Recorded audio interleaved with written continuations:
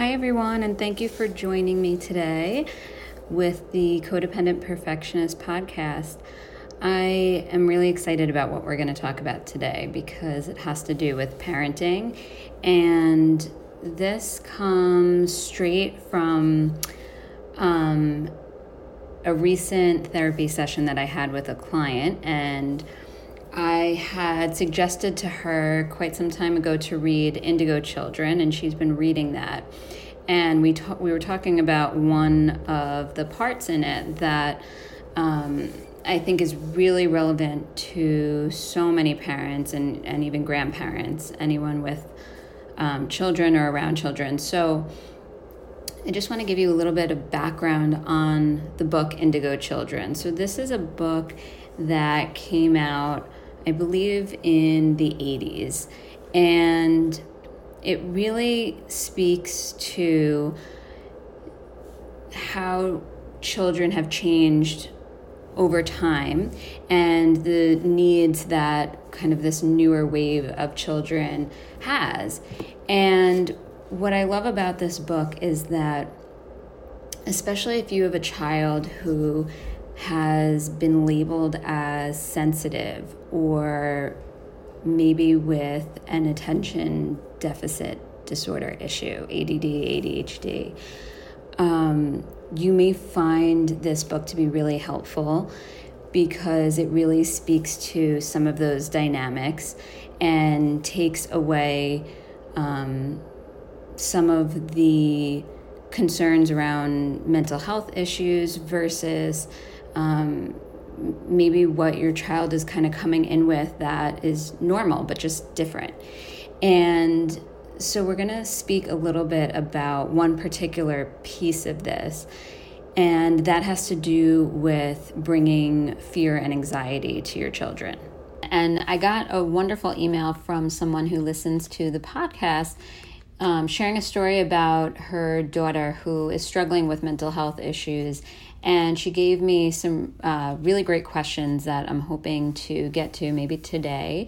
But I want you to know that a lot of children who end up developing mental health issues may fall under this category of Indigo Children. So it may be helpful for anyone with children that even are of an older age to read and just get an understanding of what they may have come into this world with that may have felt very different and maybe hard for a lot of the adults around that child to manage.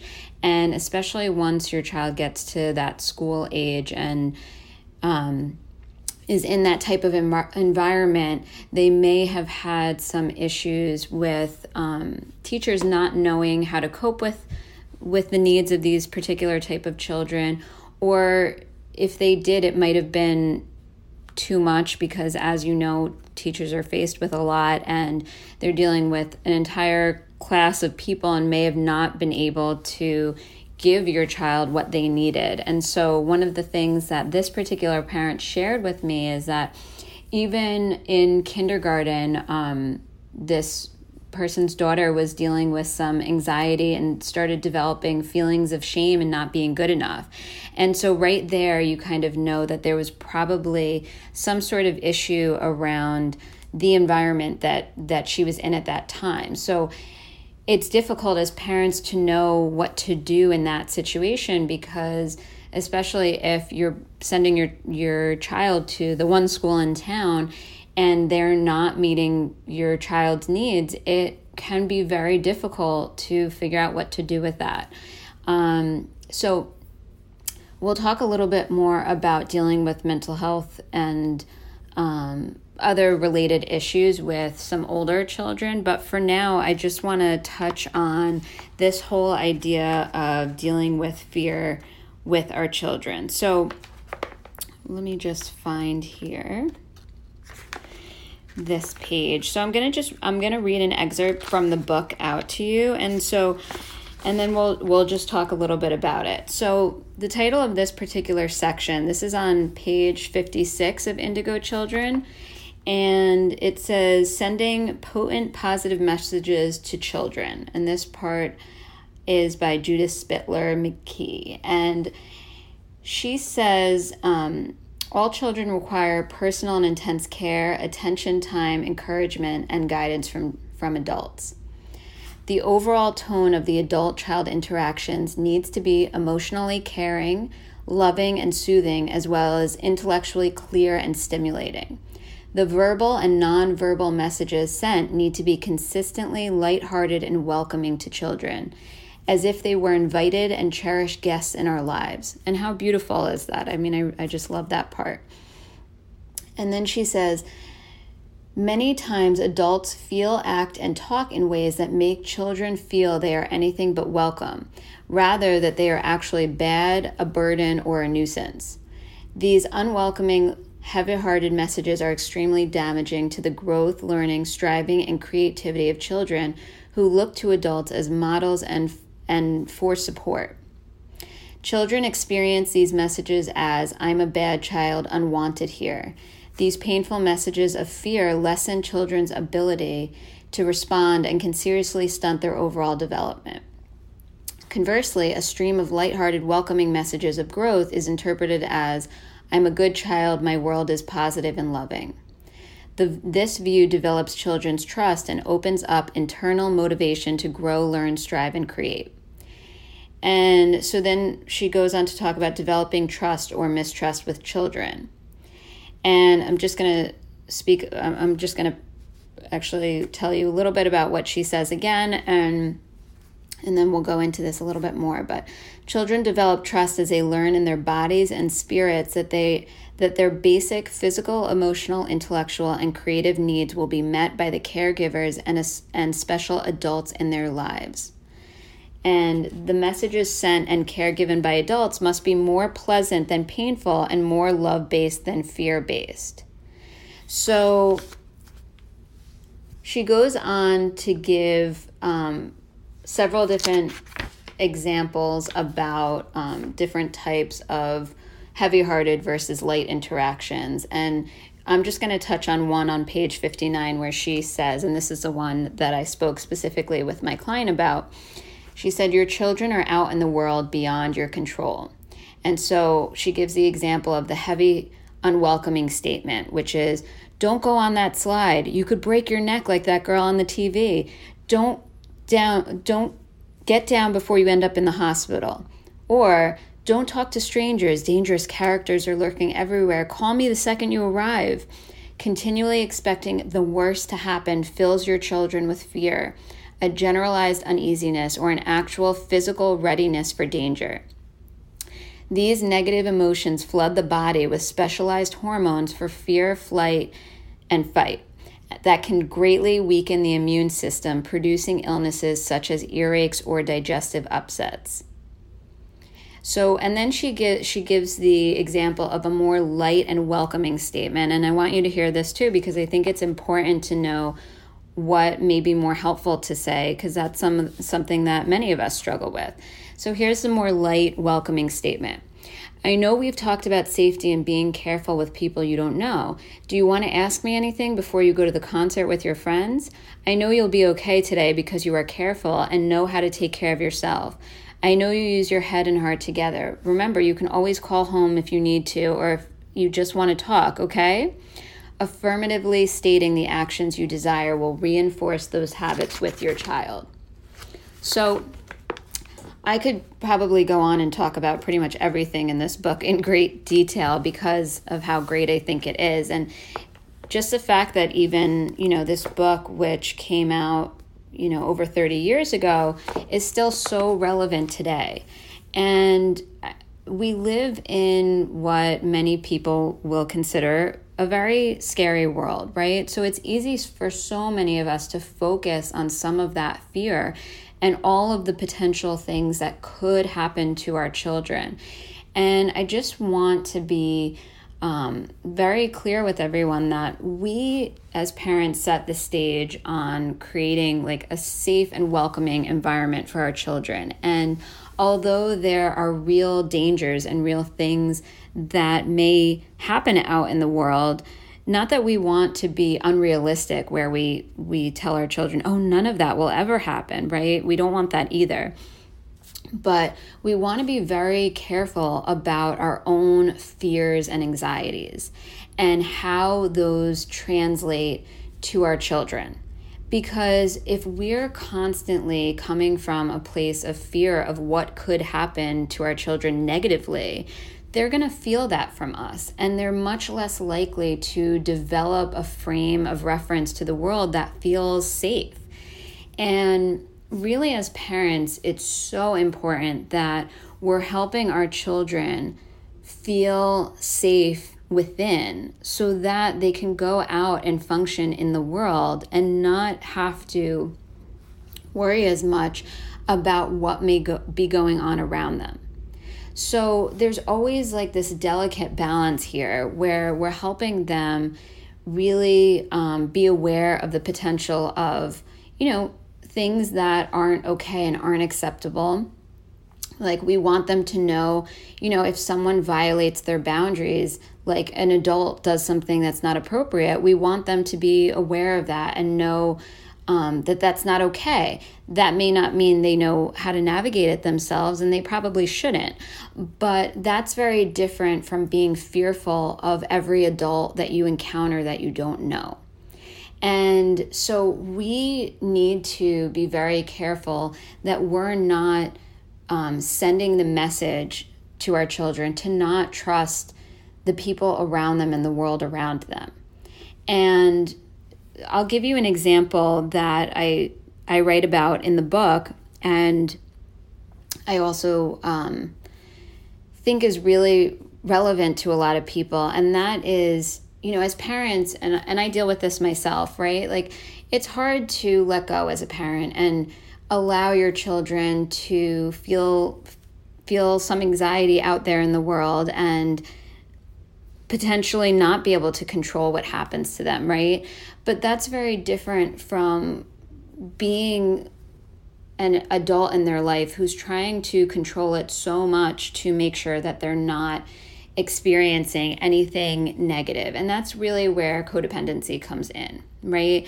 And so there's an example that I want to give, which is a client of mine's ex-partner who had 2 children, and this person was unwilling to allow the children to be really around anyone else in terms of being babysat by them, right? So in all of their years, I think they were about 9 years old and 7 years old or something along those lines, they had never slept away from this parent one night in their life. And that's really significant, because not that, you should be going out and traveling all the time, but your kids should be able to have some sense of safety when you're not around. And what was happening in this particular situation was that one of the children particularly had very intense anxiety. And so it became this chicken egg situation where the parent felt like they couldn't leave their child because the child was severely anxious, right? And then the child, of course, was saying, don't leave me, right? Because the thought of their parent leaving was so horrifying to them, because they had, on some level, they had gone so long without having their parent leave that the thought of them leaving became really disturbing. And so the parent and child kind of got into like a collusion on this issue where neither were working in a way that allowed some space to work through it. And if you have a child that's severely anxious, I'm sure you can understand the dilemma here and how difficult it is to navigate that as a parent, right? And I really want to say it is very difficult to navigate when your child is struggling with any sort of mental health issue. And anxiety can really be a difficult one, right? Because we don't really know how much to give into it and how much to put a boundary around it. And there, just like anything else, there's no clear formula with it. But what is important potentially in that situation is that the parent starts just taking some really small steps to start allowing the child to work through their anxiety. Don't rip out the carpet from underneath them, but small steps so that the child can start to feel safe without that parent. Because you don't want that child to continue to go through their life feeling like they need their parent to feel safe and okay. And, that will transfer in different scenarios onto different things. And instead of that, we want to really work through that anxiety with the child, right? So, many of you may be dealing with this and all sorts on a continuum, right? Where maybe your child has some anxiety. And so you want to, of course, be kind and loving with that just don't take it too far is really what I'm trying to say here, right? Because when we take it too far is when we get into that real codependent place. And we want to have children that really thrive in this world. So be mindful about sending much more positive messages to your children about their ability to navigate difficulties and potential issues. And for any of you who are Disney fans out there, there's a really wonderful part, and I laugh because I have young children, so I'm constantly watching Disney movies. But if you ever watch Tangled, and there's that moment where Mother Gothel is singing the song Mother Knows Best, and it's all about why Rapunzel needs to stay in the tower because of all of the potential things that she may face if she leaves, right? All the scary stuff out there. And of course, this, is all about the mother's fear. And, in this movie, of course, it's about all different things. But many of us can relate to that as parents, that we're fearful about what our children are going to experience in the world. And so we don't want them to go out there and have to deal with it and experience that. And we don't want to send our children that message. That's real codependency, and that's really what a lot of this helicopter parenting, and now it's called snowplow parenting, which I talk about, that's what it's all about. And so I'm going to keep speaking on this because it's really one of my passions to help parents kind of find that balance between being loving and taking care of our children versus becoming codependent and really transmitting fear to our children, which is a whole different thing. So let's talk a moment about that parent that I mentioned at the beginning who's dealing with a 17-year-old who has difficulty with depression and it looks like some substance abuse issues. And she says, my question is, how can you figure out if you are codependent / enabling a child that has health emotional issues? And if you are, how can you give them the support a parent should provide, but not in an unhealthy way that prevents the child's growth and confidence? So, this is a tough one. And I will tell you, I shared with this parent, and I want to share with all of you that I have a support group that I run for parents of teenagers and young adults because these issues are so stressful and difficult to deal with on your own. And so my first suggestion always is get support. And lots of support. Like if you're seeing a therapist, great. Join a support group too. Find other parents that are dealing with similar issues, because really it's very different than you going through this all on your own, or just with the, support of your partner who's also going through it with you, right? So our group, we actually call CoNoMo, which is Codependent No More, right? And we talk exactly about this stuff. How do we support our children when they're going through some really difficult things without becoming codependent? And this is also a lot of what I talk about in the book. But my rule of thumb that I've really focused on with these parents, and maybe one day I'll have some of them on to speak about this because they're so great. But part of it is what's called dropping your agenda. And that can be really hard to do when your child's dealing with some really difficult stuff. Because, the pushback, of course, is how can I not care about what my child is doing when they're doing things that are potentially harmful to their life, and maybe even, at a point of being suicidal. So you're talking about really serious things. Now, when we're at that place of it, I would not give up as a parent in terms of trying to get my child the help that they need, of course. And so I just want to say that before I talk more about what it means to drop your agenda. But there's so much codependency that can go on between parent and child when there's mental health issues and substance abuse issues. And so what we really have to talk about is when we drop our agenda, we drop our need for them to do things in the time that we believe that it should be done and how it should be done. And I believe that that's really important when we're in this place, because I find so many parents that are really in such turmoil, just obsessing about their child's every move and what they need to do to get clean or what they need to do to take care of themselves. And there's a big difference between helping your child get the care that they need and being obsessed with it. And so many of the parents that I've worked with, and this can be even parents, I've worked with parents of adult children with these issues, and the same stuff is going on, where the parent does what I call jumping on the roller coaster with their child.